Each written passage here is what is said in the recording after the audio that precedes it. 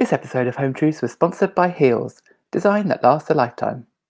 I remember on my first day, I went in and I sat down and I was briefed on all the projects that were going on, and I just felt like, oh my God, I won't be able to do this. This is just too much. I'm not good enough. I can't deal with this. And I remember the first day I had to leave, and I just left at 6 o'clock, and I didn't say goodbye to anyone.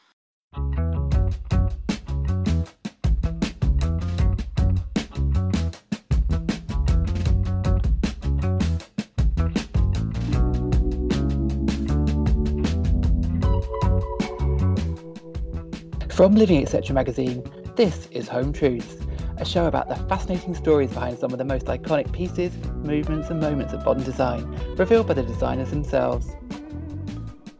I'm Pip McCormack, and on the show today, how designer Linda Baronke pivoted from a career in modelling to becoming the design director of Soho House, overseeing and creating more projects in a year than many people get to work on in a lifetime.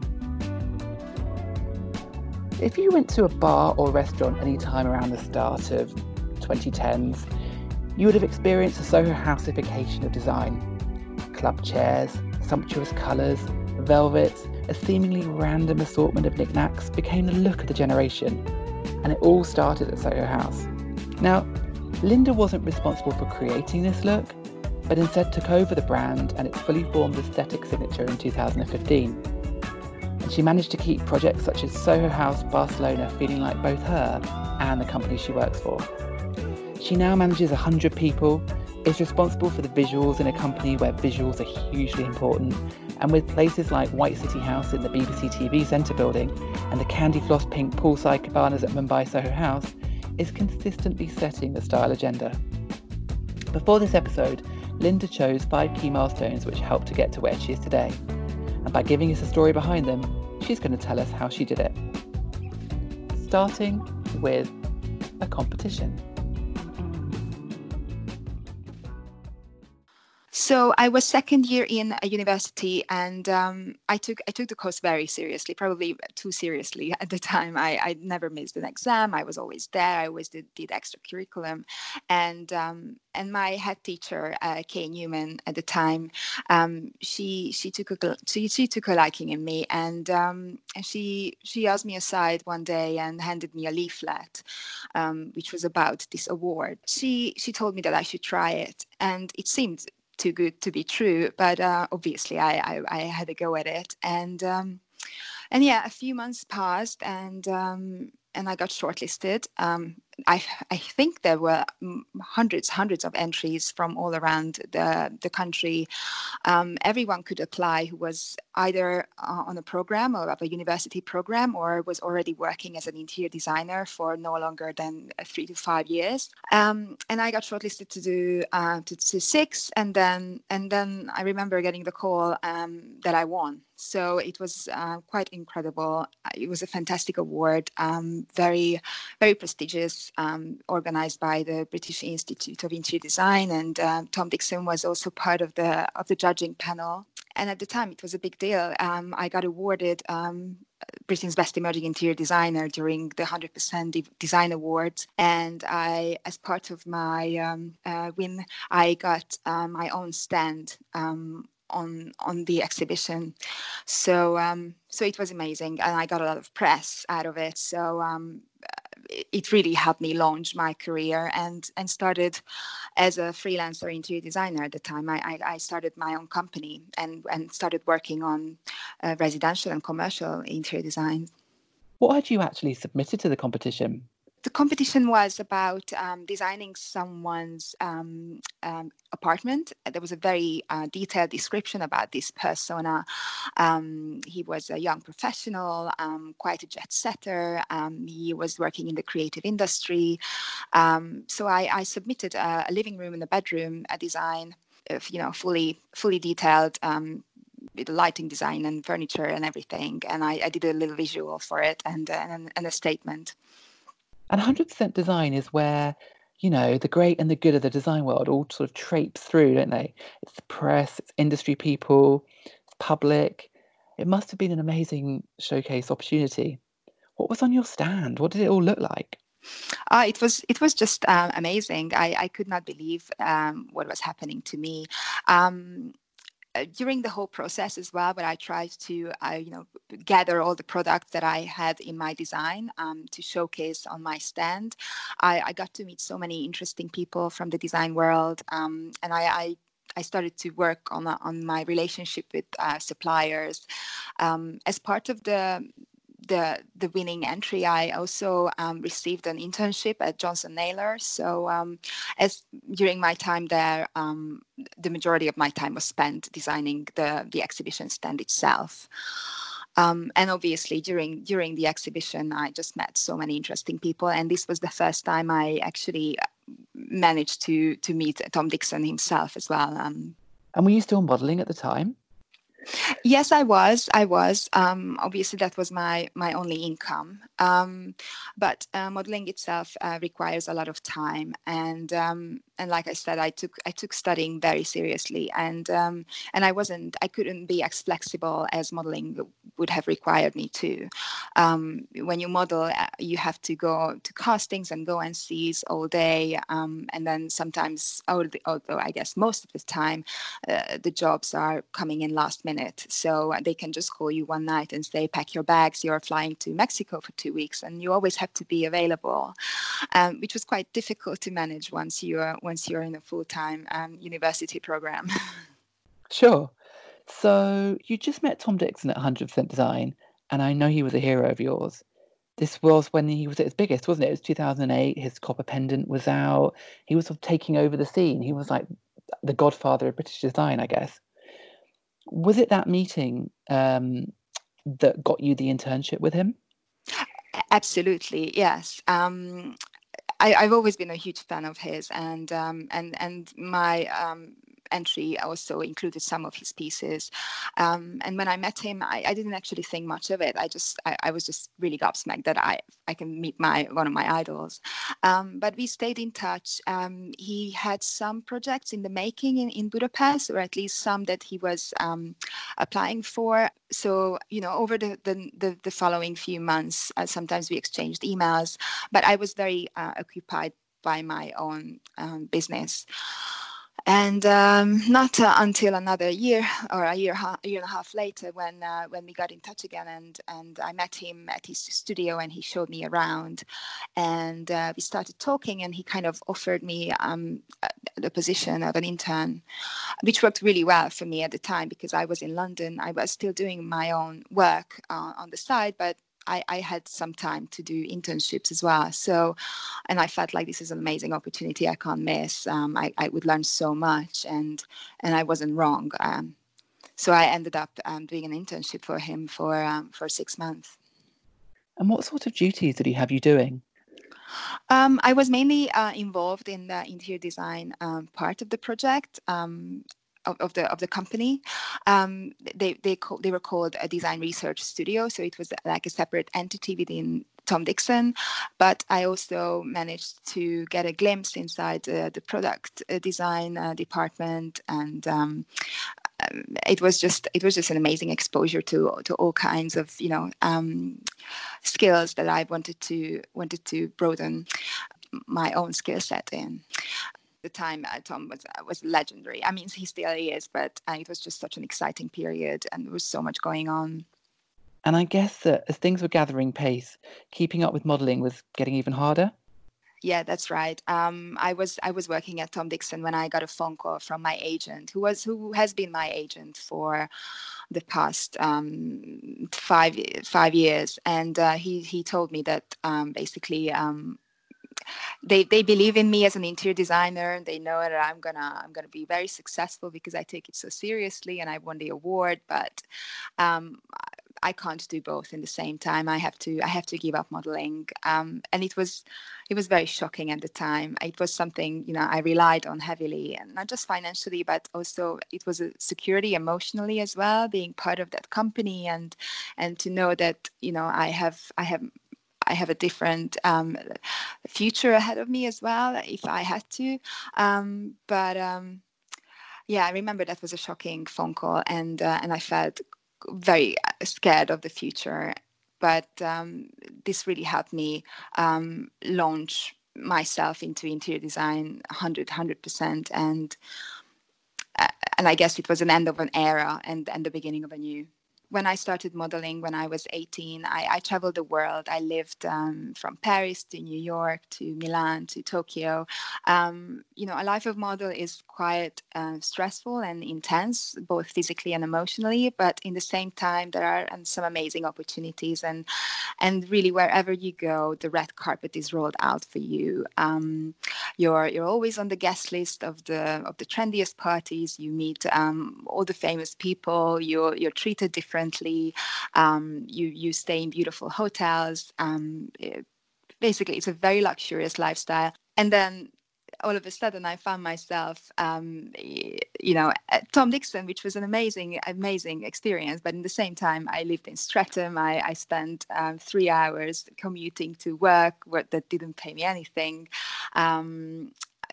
Basically, after my studies, for in interior design, I hadn't had a steady income from modeling. So it was just a very, very contrasting lifestyle that I had at the time. And I guess it just made me stronger and made me realize that, yes, I am giving up something that is very comfortable and something I relied on for the past 5 to 6 years, but I'm starting something a lot more exciting and something that I truly want to do, because I never really was able to imagine myself as a model. I used it as an opportunity to travel and to meet interesting people and to expose myself to different cultures, which I was always very interested in, but I saw myself as someone different and someone a bit of an outsider, and that wasn't the case when I started studying interior design, when I started working at Tom Dixon. I truly felt that I found myself in that profession. So yes, it was scary, and also it was quite exciting. A door just opened for me fully, so I had to walk through it. So in 2011, you were offered a new job. How did that come about? So I've been working for Tom Dixon for a while now. I worked as an intern first, and then he asked me to do some help him on some of his personal projects as well. But those projects were coming to an end, and I felt like maybe it was time that I moved on. So I just started looking on the market. This was my first time that I was starting to applying for full-time positions. And an opportunity came up at Martin Brudnizki Design Studio. To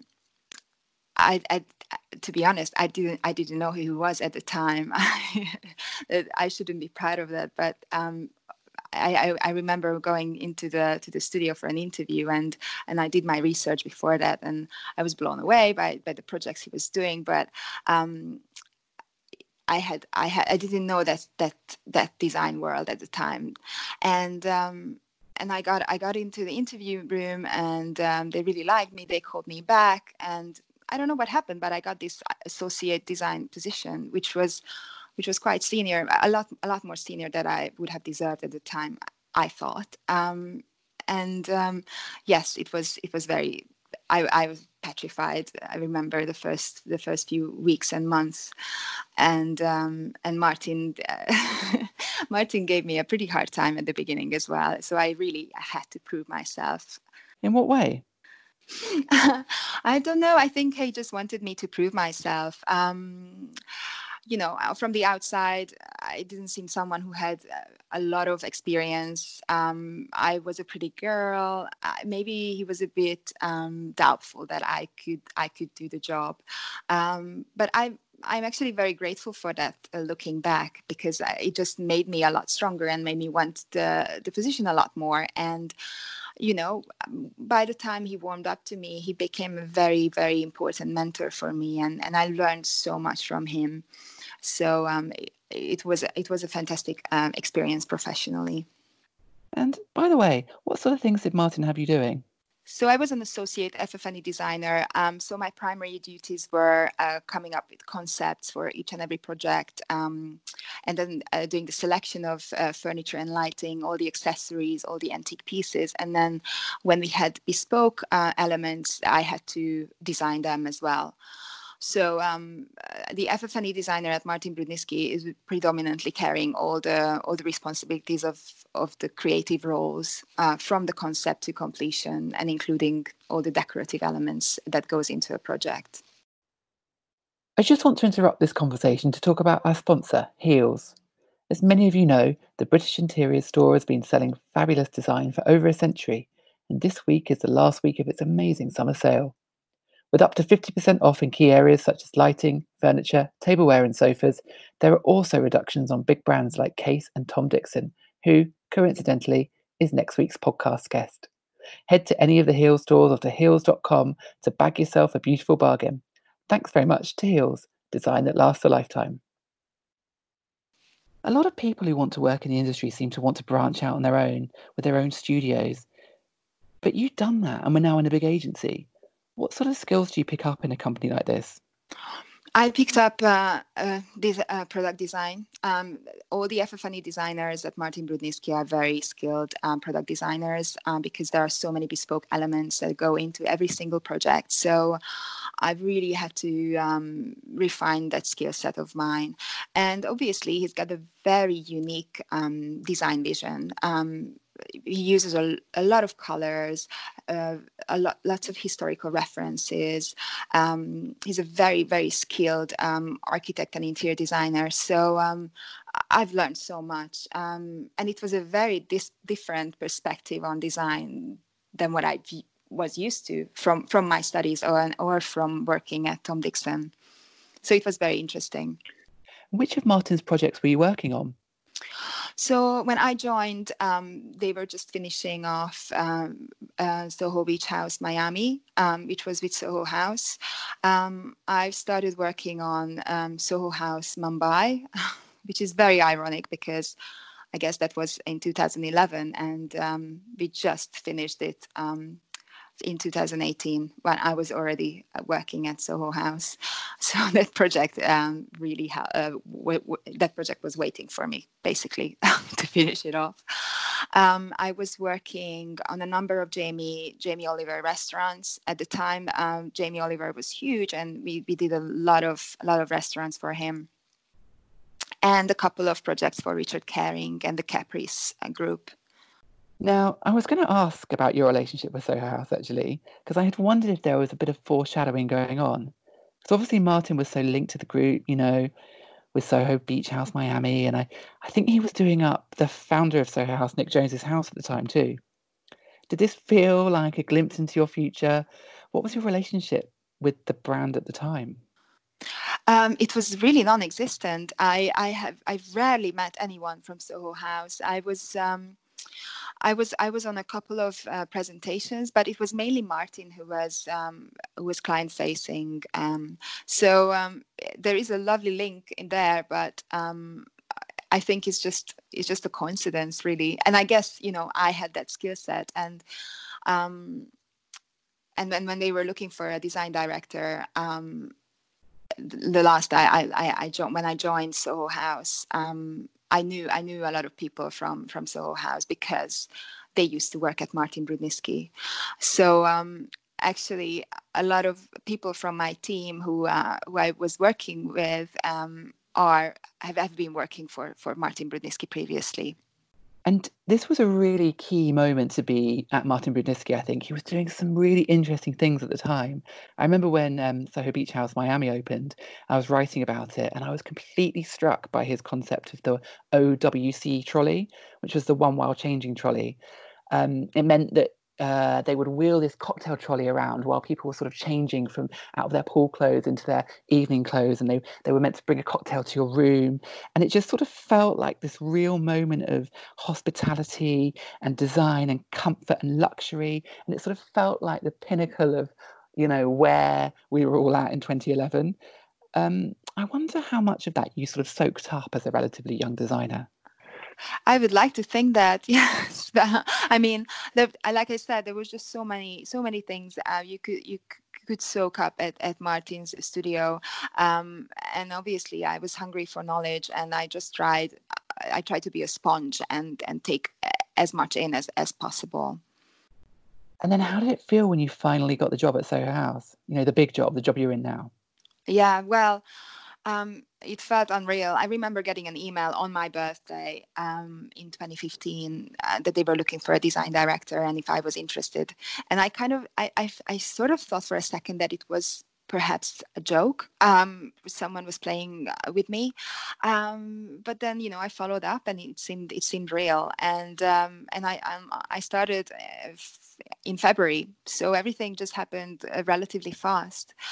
And at the time, the studio was relatively small. There were about 10 designers and maybe 15 architects.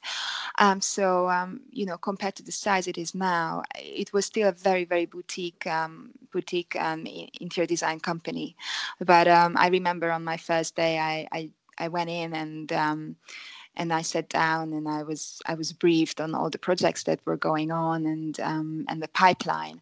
And I just felt like, oh my God, I won't be able to do this. This is just too much. I'm not good enough. I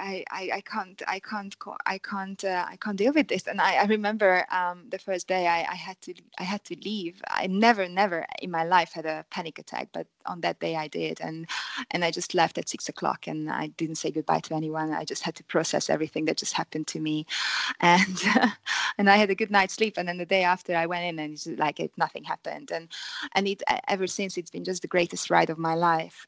You know, I'm not surprised, Linda, how daunting that must have felt. That sort of Soho Houseification of design that they created, that design signature through Martin and through Vicky Charles, who was there before you. I mean, to step into those shoes is huge.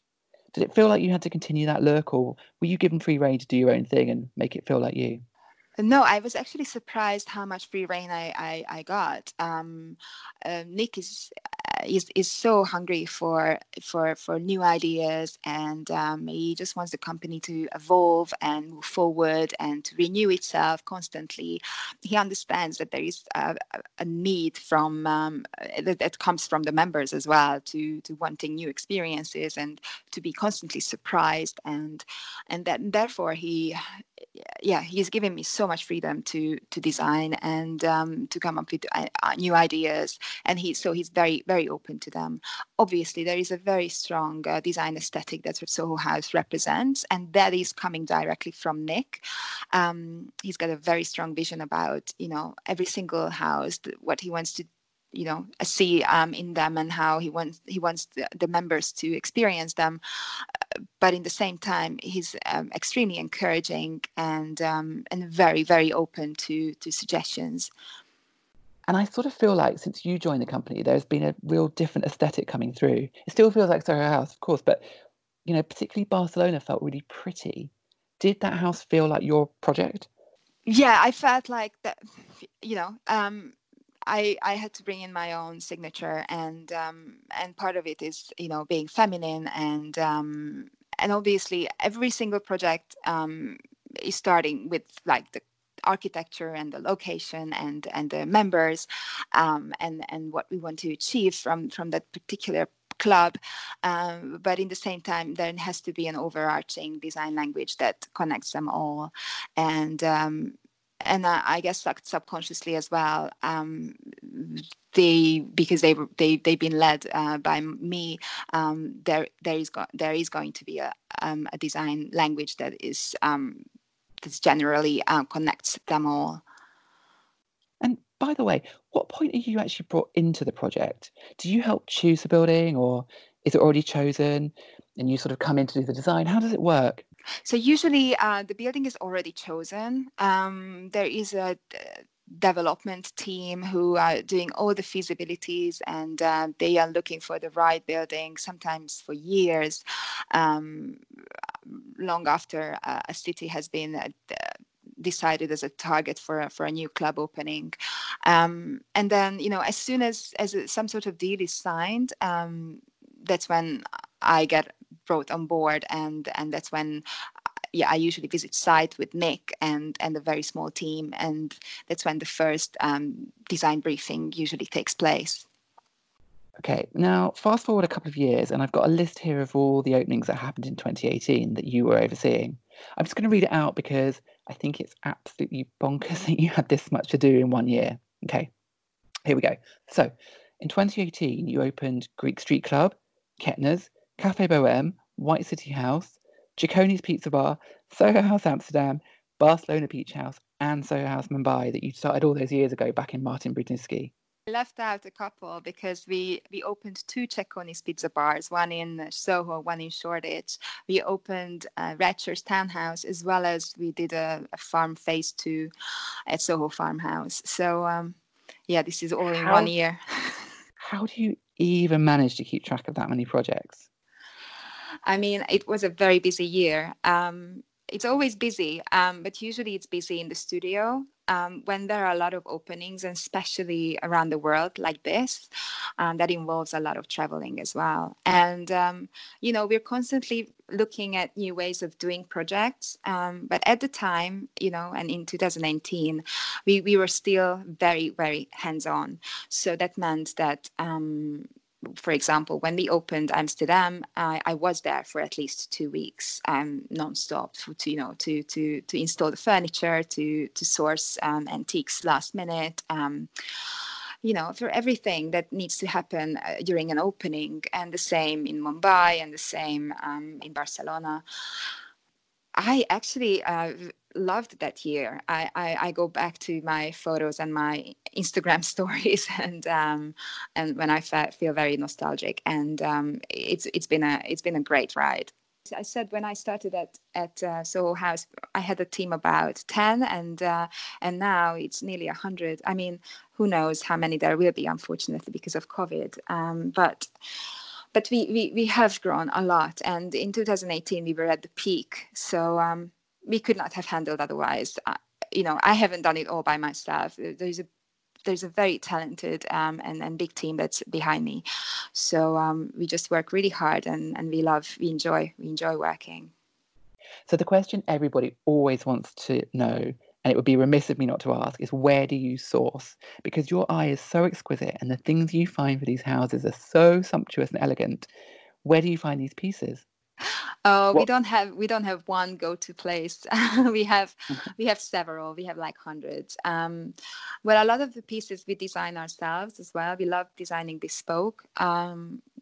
And I guess part of the Soho House experience is that you walk in and you sort of have to wonder where everything is coming from, because it's not a catalog piece. It's not something you can order online.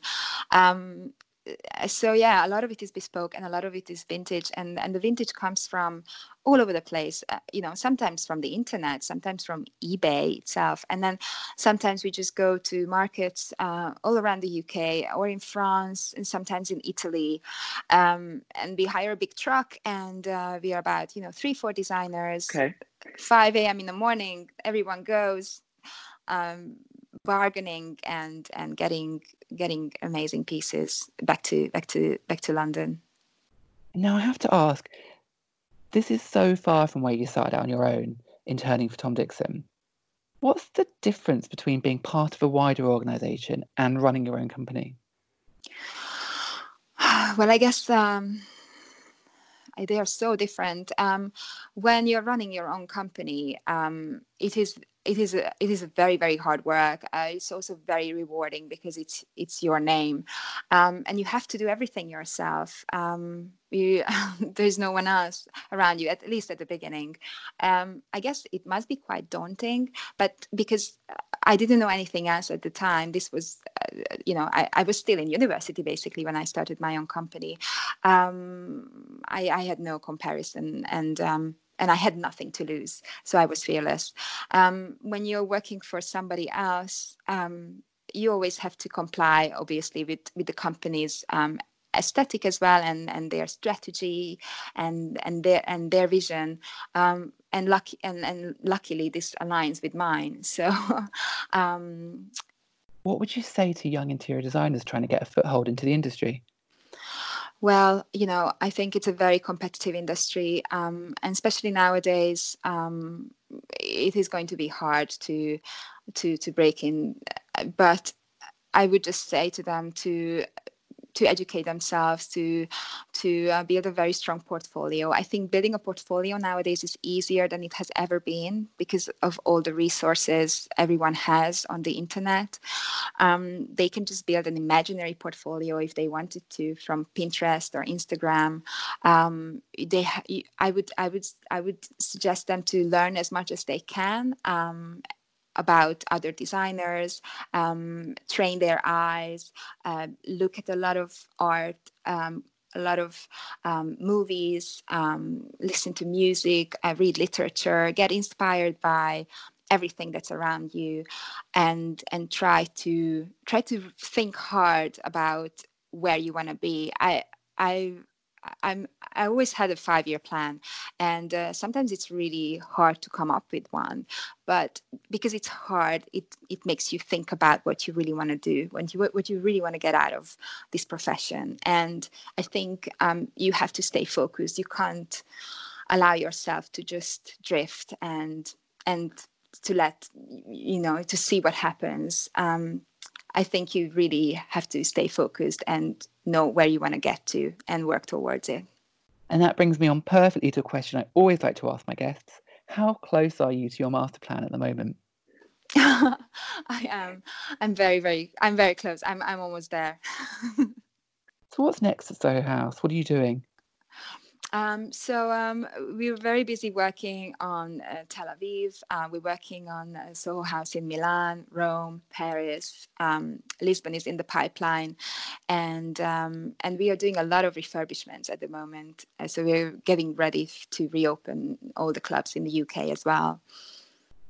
Can you tell us anything about what Tel Aviv is going to look like? Well, as always, we took a lot of inspiration from the local architecture and design history. The building itself is very classical, and it's got some European design motifs, but we also took a lot of inspiration from the Bauhaus movement in Tel Aviv itself. So it is going to be quite eclectic. So we'll see. It's a bit quirky. It's quirkier than usual. I can't wait to see it. Well, listen, now we're going to move on to the quick fire section of the podcast, the home truth section. So, which is your favourite house? Oh my God, I told you I won't be able to respond to that. Okay, maybe let's say Soho House Amsterdam. And why is that? I love the architecture of that building itself, and the proportions and the quality of light. And I think we managed to build something very special there. What was the last piece of homeware you bought? I bought a set of glassware. They are like this swirly Murano glass, and all of them are different colors. Where did you get them from? I got it from an Italian supplier, actually, who usually does lighting for us. Okay. So it's quite special. And do you watch much TV? I never watch TV. Okay. So what do you do instead of watching TV? I read, and I like to watch movies. Something that I plan. Maybe I watch a movie once a week or twice a week. But yeah, usually I usually end up working at night, or if I have a little time, then I read. Oh, that's right. Because when I interviewed you a few years ago, I remember you telling me that a lot of your interiors inspiration came from old movies. Is that still the case? Yeah, no, absolutely. The movies are still one of my biggest inspiration for any interiors we do. Have you seen any movies recently that have inspired your aesthetic? Well, I actually just watched Yo-Yo Rabbit, and the set design in there was very, very interesting. I loved the use of color and wallpaper. Lastly, where can people find you on Instagram? Oh, it's very easy. It's just my name, Linda Boronquet. Perfect. Linda, thank you so much for your time. It was so lovely to hear you talk. You too. Thank you so much. And thank you for listening. We'll be back next week with another episode of Home Truths. In the meantime, don't forget to buy the latest issue of Living Etc. in the stores now, and to follow us on Instagram on @LivingEtc.UK and me on @PipMcCormack. See you next time. This episode of Home Truths was sponsored by Heels, design that lasts a lifetime.